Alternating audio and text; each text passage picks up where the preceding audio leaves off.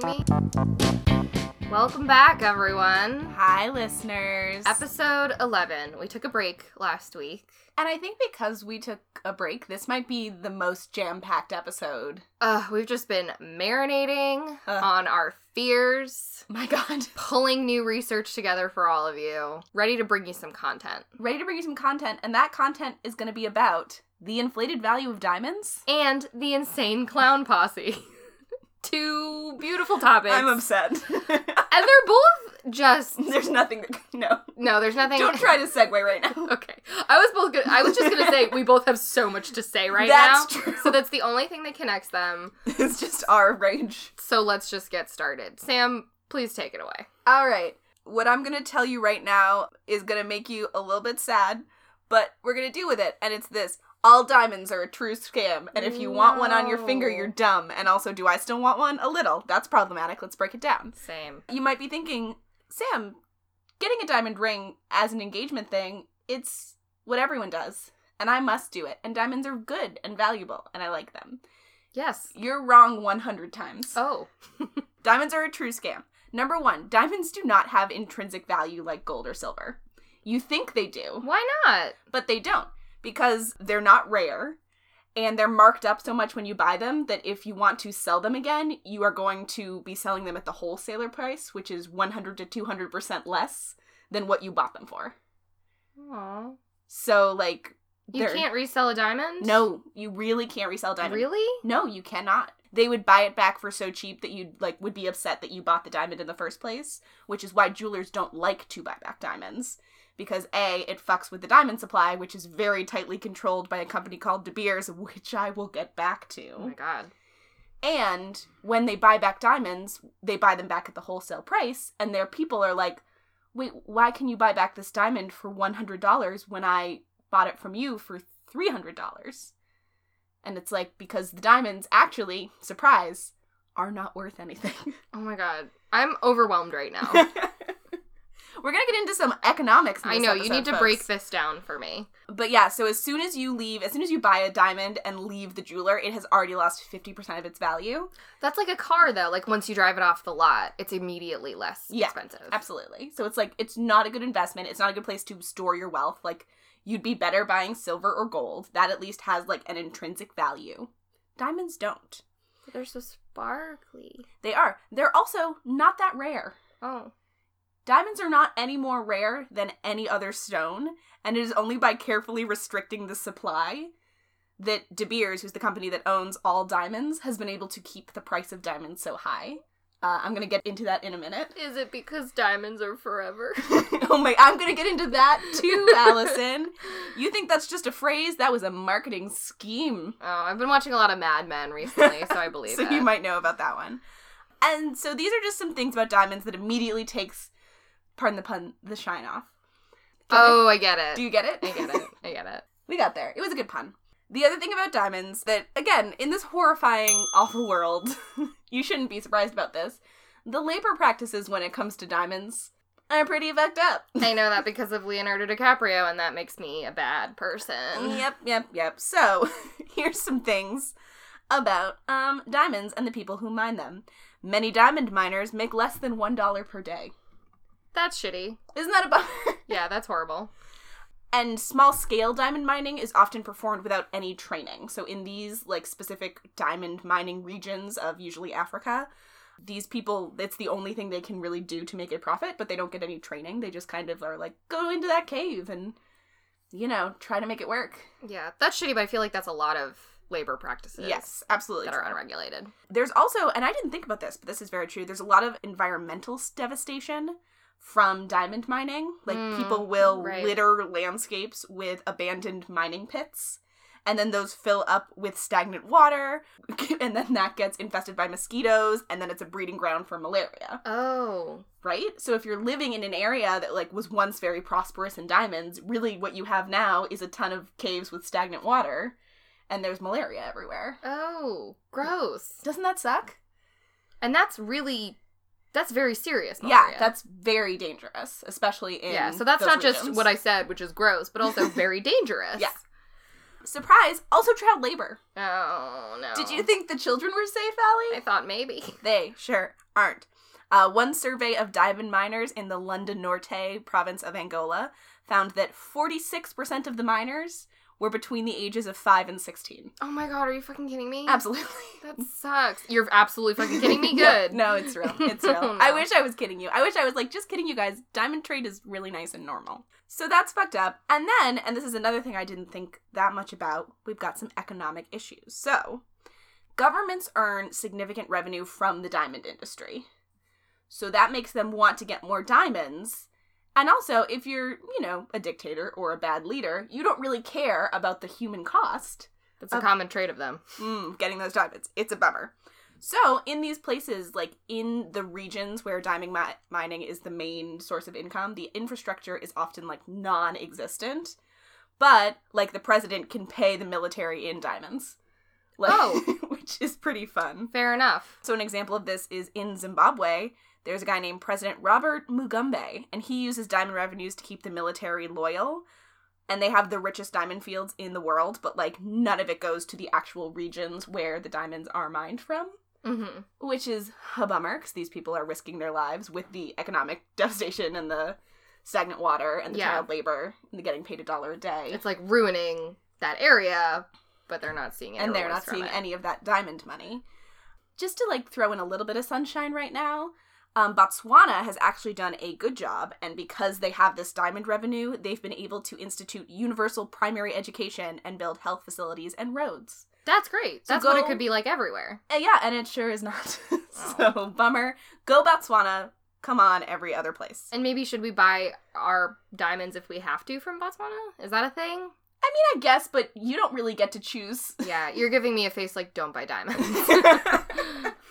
I mean, if you could go to Botswana and buy a diamond out of there from a local man, I would say absolutely. Is that not what Prince Harry and Meghan Markle just did? Isn't her diamond from Botswana? I think it is. I think it is, too. I don't quite remember, but I believe you are correct. Yeah, I think it is. And then I'm going to say a sentence. This sentence is a podcast in itself. Oh. Blood diamonds. A podcast.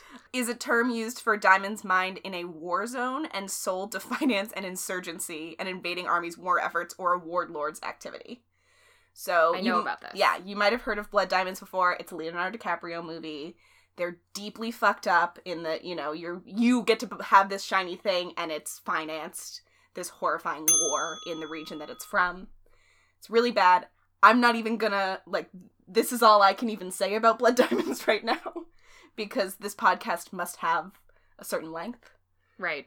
But Google it. I mean, it's very sad. Definitely. So blood diamonds are also known as conflict diamonds. So when you hear about conflict-free diamonds, that means that the diamonds were not bought in a war zone, which is a good thing, generally. Yeah. Conflict-free diamonds could still have all those other problems about, it might be fucking up the local economy. It might be child labor. I didn't know that. I assumed conflict-free diamonds meant just no conflict. Yeah, but that's actually a really good point, and I'm glad you said that, because I didn't even think about, as long as they're not causing war, but they're still creating economic instability, and they're still not being traded ethically. Yeah. So, that's a bummer. Yeah, so... It's more of a bummer for those places. So if you must buy a diamond, a conflict-free diamond is better. From Botswana, great. From Botswana, even better. Yeah. But here's the thing, and I talked about this at the top, so I just said all that about diamonds. And it's all a bummer, but just knowing labor practices in the world, none of it was truly shocking. Yeah. You know what I mean? Honestly. So, why haven't diamonds become a thing that we don't buy anymore? Why are we still well, that's a bummer, but I need a diamond engagement ring, so... And I do feel like I need one. Exactly. And do you know why you feel like you need one? Because in 1938, De Beers decided to tell you that you need one. And that literally, and I looked into this and it's crazy, that is the reason that you think you need a diamond ring as an engagement gift from your future partner. But I've never heard of them. Well, you're about to. Oh, God. So, let's talk about the De Beers Group of Companies. The De Beers Group of Companies is an international corporation that specializes in diamond exploration, diamond mining, diamond retail, diamond trading, and industrial diamond manufacturing sectors. Allie, that sure sounds like a monopoly in the diamond industry, doesn't it? It does, and it doesn't sound romantic at all. Yes. So De Beers currently owns about 40% of diamonds. Of all diamonds. That's too much. And this is like the lowest percentage of diamonds they have owned in a very long time. They used to own all of them. So, like, they've let go of their monopoly-ness in the last few years because they don't need it because diamonds are so ubiquitous that's like, oh, we can live on only 40% of the market. Cautiously optimistic? No. Your eyes say no. My eyes are saying a big ol' no. De Beers was founded in 1888 by a man named Cecil Rhodes. He was British. Not alarming. I'm not shocked. And here's why he founded this company. So diamonds are not rare, but they actually were a really rare thing until, like, the 1870s, and they only existed for, like, a queen, or they'd be, like, on a Maharaja's headpiece, like, very fancy, genuinely the way we perceive diamonds now as, like, wow, what a rare, beautiful thing. They were. But in the 1870s, enormous deposits of diamonds were discovered in Kimberley, South Africa. So all of a sudden, there was this new, huge source of diamonds, and they flooded the market. And the people financing the mines realized that all of these new diamonds made their investment in mines worthless. Because there were so many diamonds, why would I pay $10 for yours when I could pay $5 for his? We've all got diamonds. And the market was basically bottoming out. Right. Which was bad for diamond miners.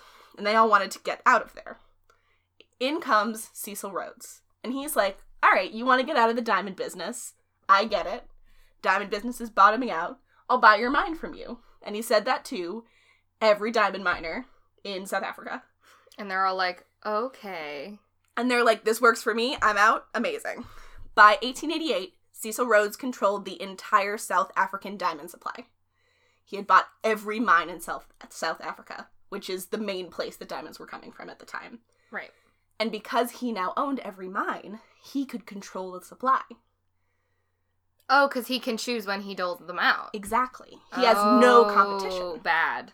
So, whereas before it was like you can buy from Mr. Smith's mine, or you can buy from Mr. Jones's mine, or you can buy from Mr. Gregson's mine, now it's all Cecil Rhodes. It's all De Beers, which is the company he formed.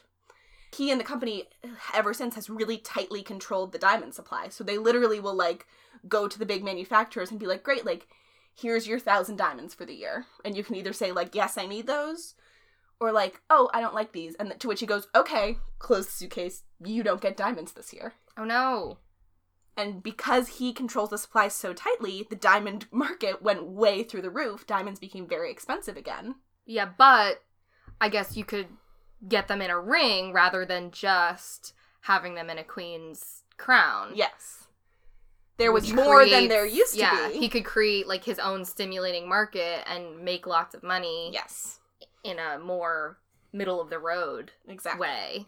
So that went really well until, in the 1930s, there was something you might have heard of. It was called the Great Depression. The whom? I'm not going to explain the Great Depression. I don't know her. My God. So, during the Great Depression, people could not buy food. So they obviously were not buying diamonds. That's airtight logic, Sam. And this was especially an easy thing to go because before the Great Depression, diamond engagement rings were a thing, but they weren't as ubiquitous a thing as they are now. It was like a thing, maybe like your friend or your cousin, like, oh yeah, she got a diamond engagement ring, but then like me and my beau just made a promise and he gave me his pin. Like, it really wasn't as much of like a, if you are engaged, you have a ring. Right. So it I didn't know that. Yeah, it really pre-Great Depression, engagement rings were not huge. So the people who might have wanted to buy an engagement ring didn't. And De Beers was really kind of fucked because the U.S. engagement market was still 75% of their sales, even though rings were not nearly as ubiquitous as they are today. Oh, and just in the U.S., too. Yeah. Oh, wow. That's interesting, too. So if they had to grow, they had to reverse this trend. And to do that, they hired a man called Gerald Locke. L-A-U-C-K. Jury's out. I'm going to say Locke. That's fine. Right?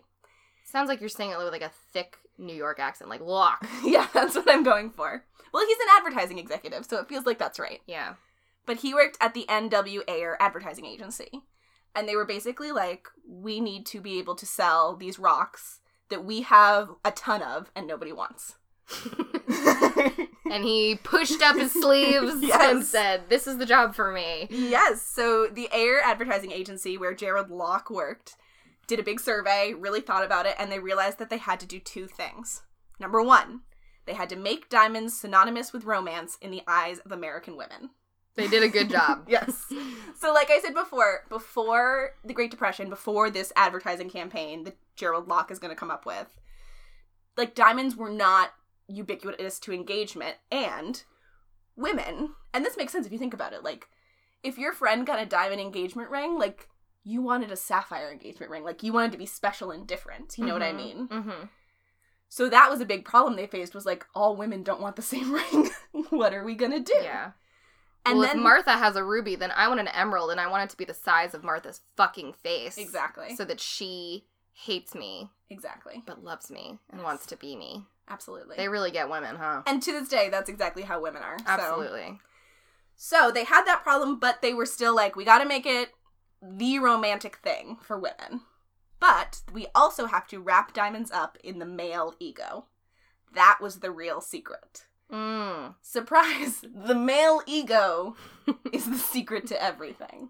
Yeah, and not that hard of a nut to crack, in my opinion. So what they realized they had to do was make a man feel like his fiance's ring was a reflection of him.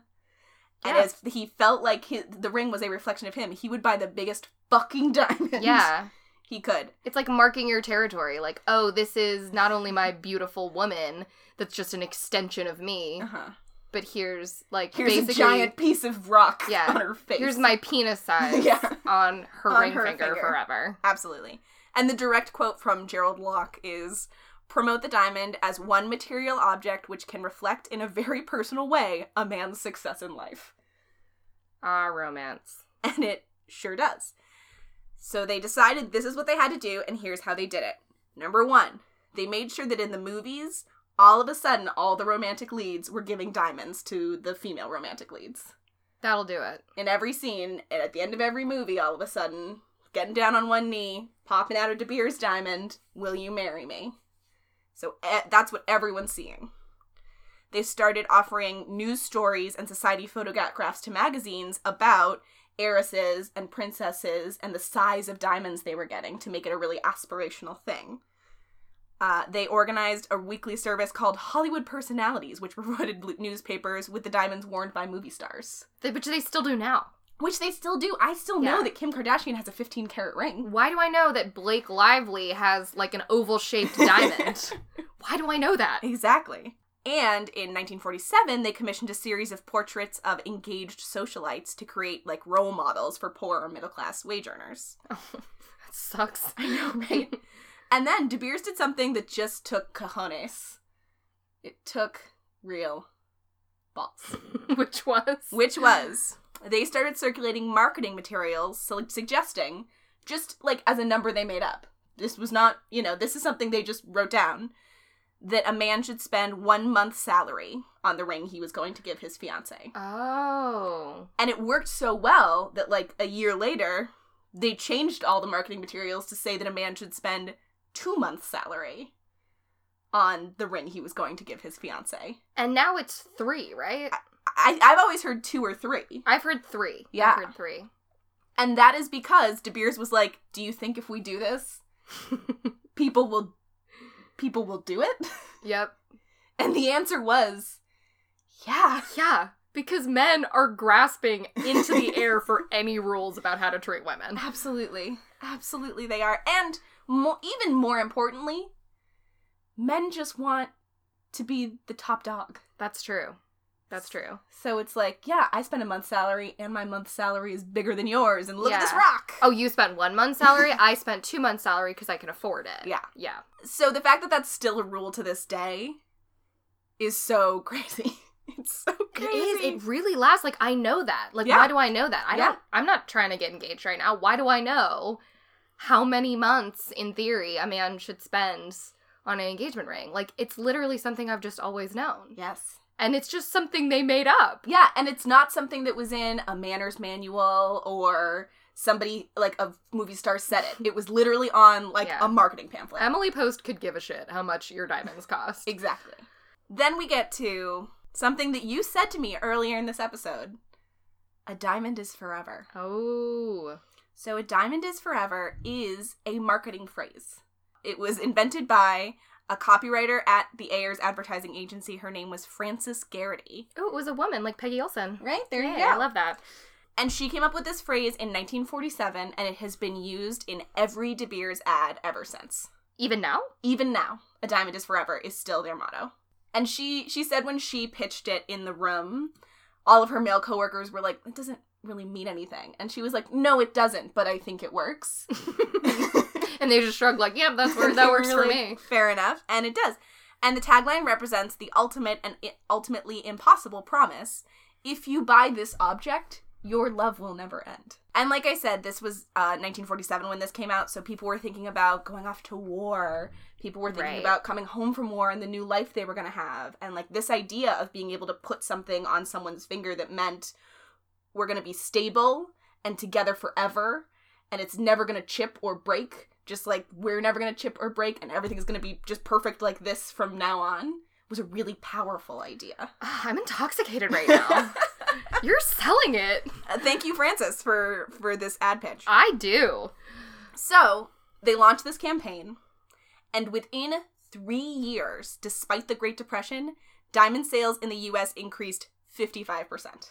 Oh my god. That's crazy. Yes. And as they've been rolling out this campaign ever since. Like I said, a diamond is forever is still De Beers' motto.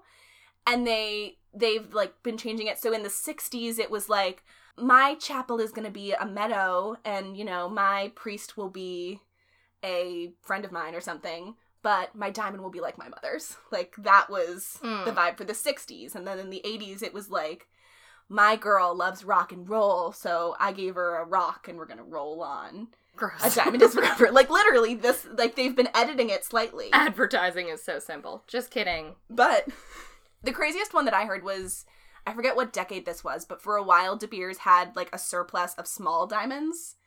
So all the marketing was focused towards, like, size doesn't matter, which used to be, like, buy the biggest rock possible. And just because De Beers happened to have, like, more small diamonds that year. Never mind. They were just like, actually, a bunch of small diamonds is an even better ring. And it worked. It worked. I think that's something that I've seen a lot now, especially people who want the look of a big ring but can't afford it. They'll do like a halo of little diamonds around like a half medium, carat, and it'll make it look bigger. Yes. But a wasp like me sees right through that. But yeah, so the craziest thing about this to me is, like, as they're rolling out this campaign, as of, like, the 50s, right? So this rolled out late 30s, 38, 39. As of the 50s, they were already saying, a diamond is a tradition. A diamond means forever. A diamond is something that all your relatives had. When that was very clearly not true. Because they started it 10, 20 years before. But Americans just have a very, very short cultural memory. That's true. So when a company says to you, like, probably your 3 times great-grandmother got a diamond ring from your 3 times great-grandfather, they're like, probably great-great-great-grandma Millie did.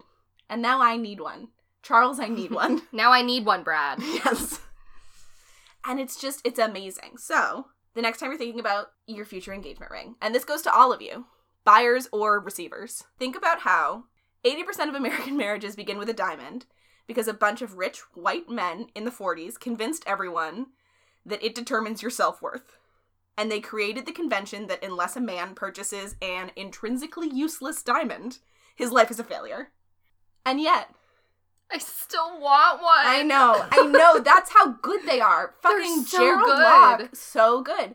And the thing is, like, now it's even more insidious because now it does feel like a tradition. Like, now my mother and my grandmother did receive diamond rings as engagement gifts. Yeah.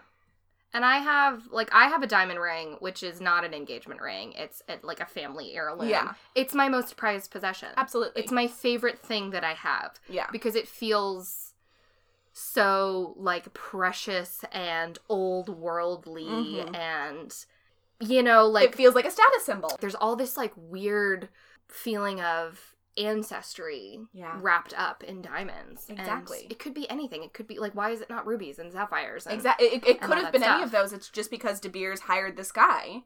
So, like, you say it feels like this generational ancestral thing, but, like, think about it. It started in the 40s. So, like, it started with your grandparents. Yep.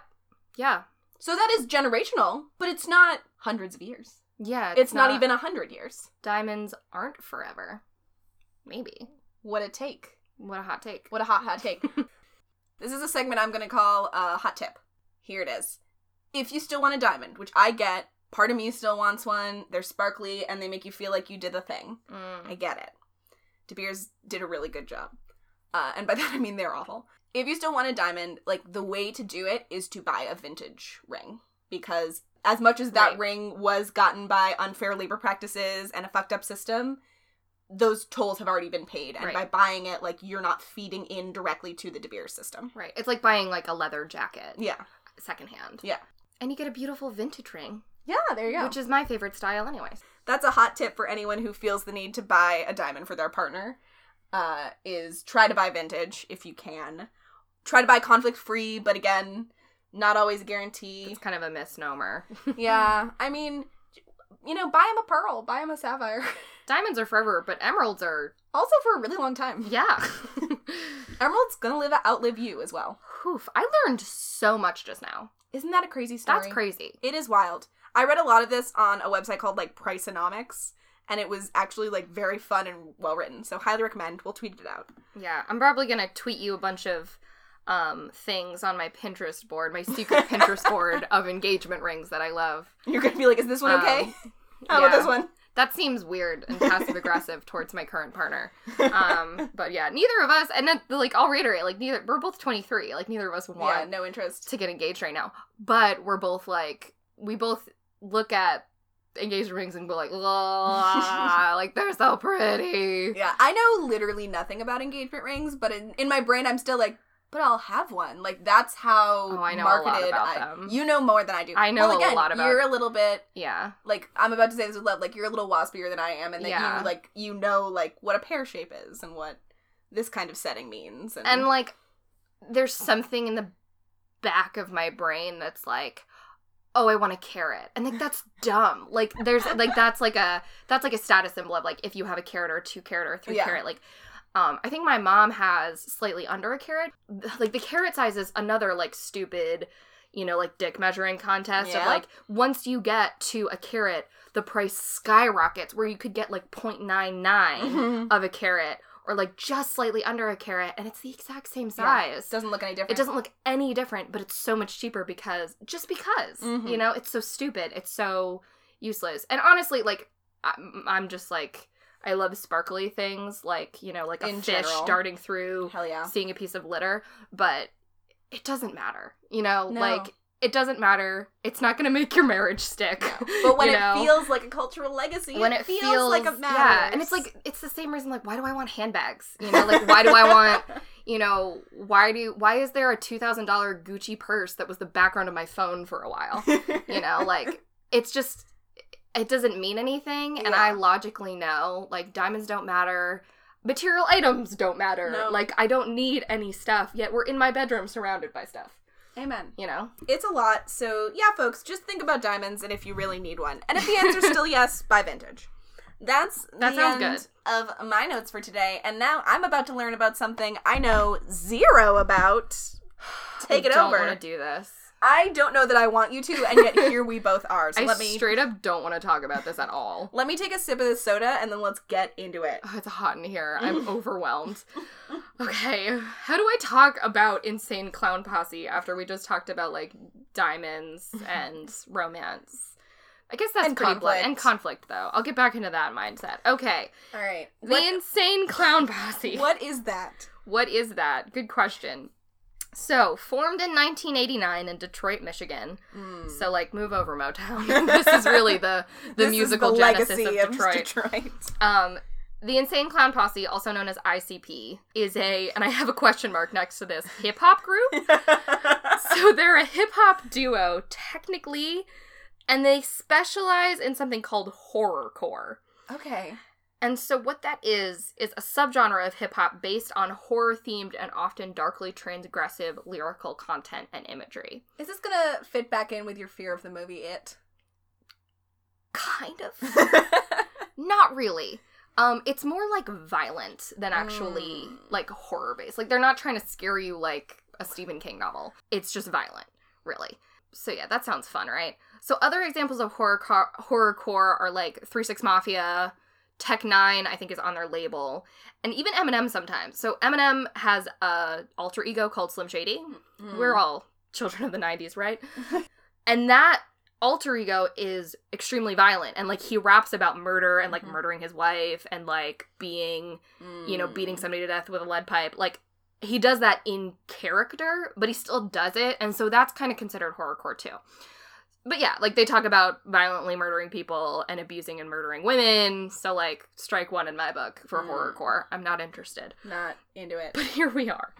So, anyways, the group has had a lot of members go in and out, but the backbone of the group has always been 2 guys, not unlike Glenn Frey and Don Henley. Just 2 dudes. 2 dudes. And their names are legally Joseph Bruce and Joseph Utzler. 2 Joes. But they are known as Violent J and Shaggy 2 Dope. Not to be confused with Shaggy, who is the full endorsement of this podcast. So they grew up in Detroit together, and they met through a network of backyard wrestling rings in Detroit. Not unlike how you and I met, right, Sam? Don't we all meet our best friends that way? Absolutely. And we're friends to this day. So they were initially known as the JJ Boys, as aforementioned. They're both named Joseph. Okay, I like that group better. Agreed. I'm already more on board for the JJ Boys. Agreed. Then they were known as the Inner City Posse, and they eventually changed their name to Insane Clown Posse to more closely represent this burgeoning subgenre that was happening a lot in Detroit called acid rap. Okay. So, like, gangster rap was happening in LA. Acid rap was something that was really popular, I guess, in Detroit, or at least in their circles, which was rap that was focused on imagery surrounding hallucinogens. Okay. Basically, if you, like, dropped acid and then went to a circus, that's the vibe they're trying to cultivate. And you know what? Say what you will about Insane Clown Posse, but I would posit that if that's their goal, they've actually done a pretty good job. So they actually got relatively popular in the early 2000s, and they got some followers, and they called those followers, you probably know this, Juggalos. This is the one thing I know about this is the thing you know. Posse, is that there's Juggalos. Or well. The femme version of that is Juggalettes, which, why do we have to do that? Yeah, why do we have to gender Juggalos? It's just horrible. Why do we have to... I'm horrified. Why do we have to split it up? So I tried to track the etymology of this nickname and was successful. Oh, good job. It proved challenging, but I was successful. Apparently it comes from one of their songs called The Juggla, which I believe is sort of a slang. I sound like 100 years old, but it's just like them saying the juggler, but they're too cool for school to just use ours. Yeah, that was my assumption as well. So, like, clowns juggle. Yeah. You get it, right? Acid circus. I'm on board with this. So, like that. I'm not on board with the vibe, but I understand it. Absolutely. Also, I should qualify, they're white rappers. So, like, they're rappers, but... If you didn't get that they were white rappers from the whole other from everything about them. But I just wanted to be clear that they appropriate a lot of hip-hop stuff. And that's also bad. And I'm horrified by that. So, just wanted to get that out there. So, Juggalos are fans of ICP and also the other bands on their label, which is Psychopathic Records. Good title. Great label. And every year, I can't get through this. I'm not strong enough. You must. Every year there is a gathering of the Juggalos. Your face right now. Which insiders just call the gathering. So that's what we're going to call it because we're in this now. I don't know. You do what I say. It's my segment. So there's a fabulous article by Camille Dodaro, which I'll definitely link to, that gets into the things that happen at this 3 to 4 day long music festival. So it's a festival. So it's like Coachella. It's like Coachella. Yes. So in the article that she wrote, she quotes Violent J on the event. Quote, "It's a motherfucking Juggalo Woodstock, only better. There's more to do, more to see, more hoes to fuck, and it's all insane as hell." So if that doesn't sound like a Roman holiday to you, I don't know what does. Sign me up! Does he say that part about that doesn't sound like a Roman holiday? No, that's me. That's I'd prefer if he knew that reference. I wish. He's also a huge fan of Audrey Hepburn. That was me. I'm just excited. So the gathering, as we call it, is held in the woods in Illinois somewhere. I didn't care to fact check. I don't want to know.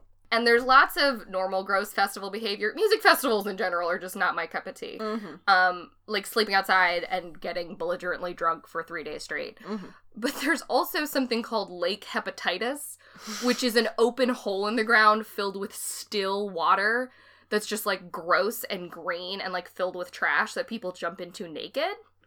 That happens. I would not do that if I were them, but I'm not a juggalette. You would do a lot of the stuff that this is the premise of. No, I don't think I would. There's also something called the Drug Bridge, which is a footbridge nearby in this little town. Do you do drugs on it? No, you just buy the drugs there. But you don't do them there. You sound really stupid right now. I was going to say, everyone has a bridge in their town where people did fit drugs. in at the gathering. You know, it's just like where the drug dealers hang out, which, you know, fine, aptly named. And so also it's summer, so it could be like 90 degrees or more. Ugh. And there's a lot of anonymous and public sex, lots of violence, lots of setting things on fire. They set a whole porta potty on fire. Like, the people in this town, the poor people, saw a bunch of them buying, like, big jugs of gasoline, so they called the police and were like, this feels like something you should know about. Yeah. And it was. This is like, I just finished watching that documentary Wild Wild Country about when the Rajneeshis moved into Oregon. This sounds exactly like that, but worse. Yeah, and similarly, Vice did, I believe they did a documentary about the gathering in 2012. So, I didn't get to watch that, but I know that it exists somewhere. All right, we're going to watch it immediately after recording this podcast, and we'll tweet out some reactions. Let us know if you need a bonus episode. Oh my god. So, I'm just going to assume, based on the violently misogynistic nature of ICP's lyrics, coupled with the violently misogynistic tendencies of large groups of men in general, that there is a fair amount of sexism, verbal assault, and physical and sexual assault happening at the festival, as happens at many festivals. Feels like a fair guess. Yeah. I mean, their lyrics are brutally violent towards women and sex workers, so that sucks. And that's like, the thing is, like, that's a problem with a lot of mainstream music, but this truly does take the cake, like, I promise. So the festival usually pulls around 10,000 people. At its height, it pulled 20,000 in 2010. Damn. 20,000 people. Damn. So, some other fun facts. Are they fun? Some facts for you. They had a feud with Eminem, both before and after Eminem got famous. So, remember, they were from Detroit, and Eminem is from 8 Mile. Yeah. So, 8 Mile, if you don't know, is a stretch of road 8 miles north of Detroit. Again, aptly named. Fair enough. A movie we'll probably cover at some point in this podcast. God. So that happened. They formed a Juggalo Wrestling Championship. Well, that's how they met. That brings it right back to the beginning, you know? Yeah, it's the origin. It's the origin of them. So I could have researched that. I chose not to. I don't need to know. In March of 2017, the Juggalos marched on Washington to protest their classification. I need a moment. I need 3 beats of silence. And I'm sorry, listeners, but I need to process it. The Juggalo March on Washington. So if I could have silence, okay, I will let you know when you can speak again.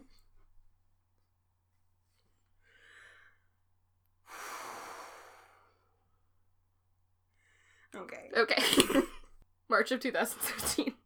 They marched to protest their classification as a loosely organized gang by the FBI's National Gang Threat Assessment, which they handed down that classification in 2011, but they marched last year. It just took them a few years. They said loosely organized. Yeah, they said, I mean, they weren't pissed about it yet.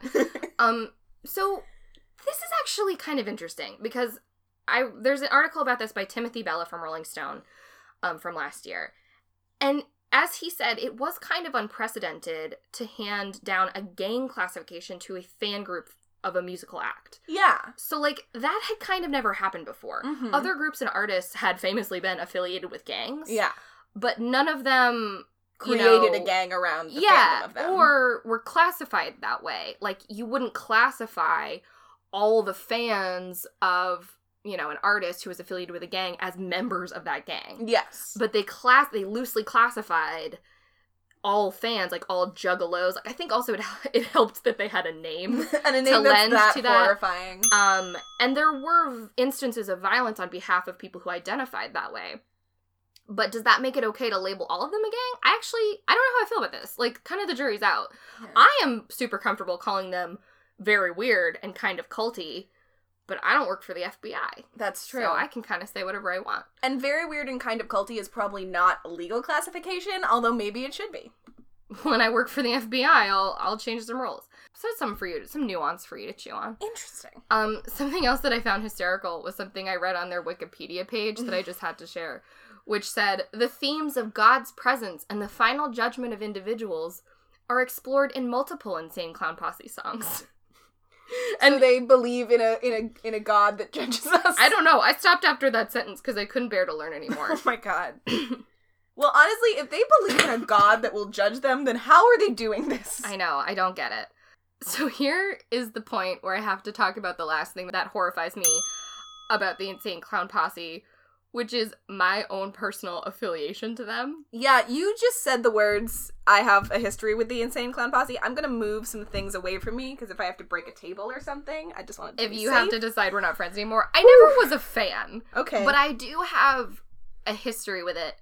We've discussed the fact that as a young teenage idiot, I was deeply insecure and very malleable as a person. Absolutely. I didn't have a lot of ethics. All of us were. My only ethics were geared toward, please God, let everyone like me. Yes. I just want to be liked. So that being said, a bunch of my friends?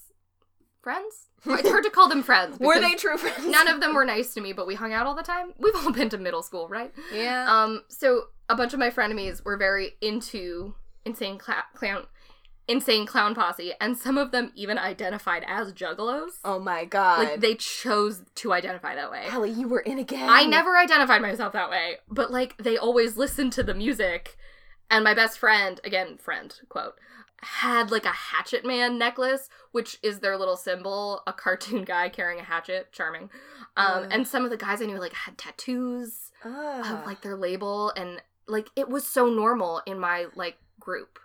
And I'm still recovering from that. Like, that, I look back on it now, like, I imagine a lot of, like, the former NXIVM participants. Oh my god. Look back on it, like, how did I allow that behavior to enter my life? In any way? What was your favorite Insane Clown Posse song? I didn't have one. I remember some of them. You had one that you were like, this one's not bad.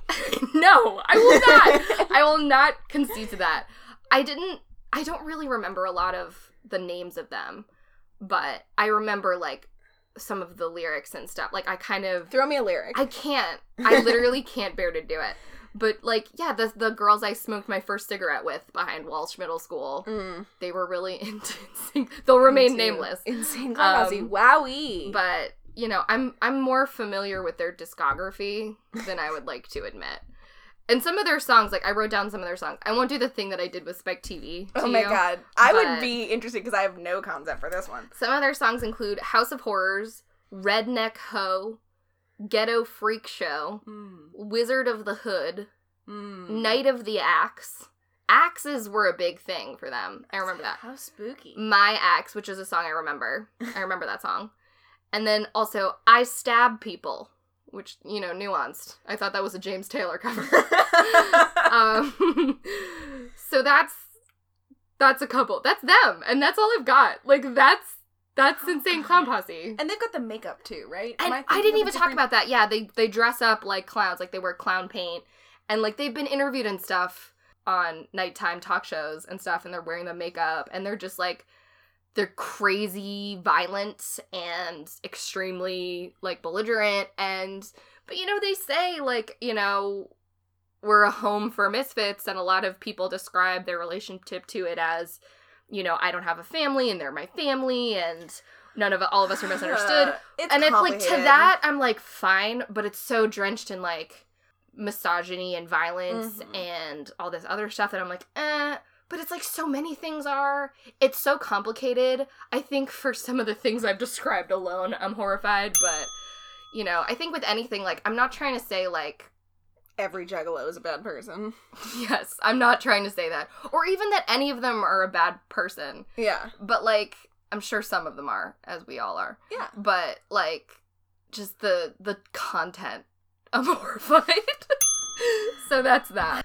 And I'm also very pro, like, do whatever the fuck you want if you're an adult. Like, I am very pro that. Yes. I am very pro, like, create whatever content you want. Because violence is something that exists in our world and, like, should be explored. I don't think Insane Clown Posse does it well. You don't think they're the people who do it?